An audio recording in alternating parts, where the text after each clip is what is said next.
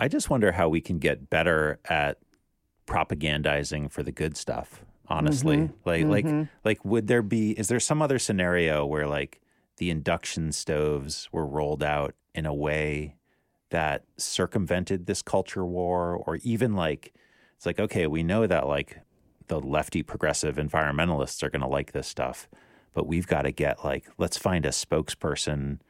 No, in fact, the opposite has been happening because like there was that story that HGTV personalities were paid by gas and fossil fuel industries and gas stove companies to promote the use of methane burning gas stove. So yeah, you just need like some of the big induction companies and some of the big appliance companies to pay for product placement on whatever the next big HGTV or Netflix home renovation series is. Right. And I mean, you know, just like hashtag ban cars, hashtag ban gas. I mean, New York City actually did it. It was like a really hard won legislative effort, but like end of 2021, they banned gas lines in new construction. So yeah, but what I haven't seen is a PSA campaign saying like, you know, showing a parent here's what you can do turning now on in your a gas-free stove building. and their child playing in the background and you know, and saying like, wow, no fumes, no, you know, look how easy it is, how clean it is. How it's fast so your easy stuff cooks. to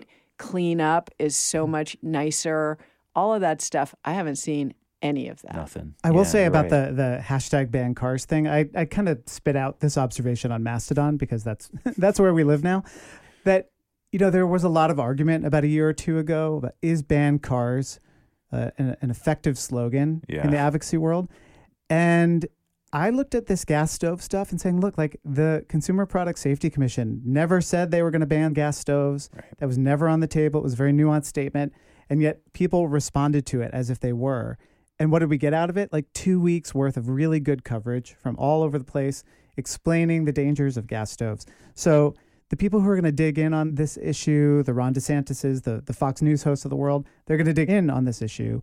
But there's a lot of people who never gave this any thought at all, who never would have read a study on childhood asthma, who now read a story in USA Today or on the Today Show, saw a segment, and now are starting to think, maybe if they have the ability and the interest, they'll do something about it.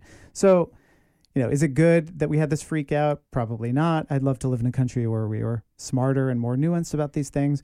But I do think there's something to be said for maximalist slogans that get people talking about issues they weren't talking about before.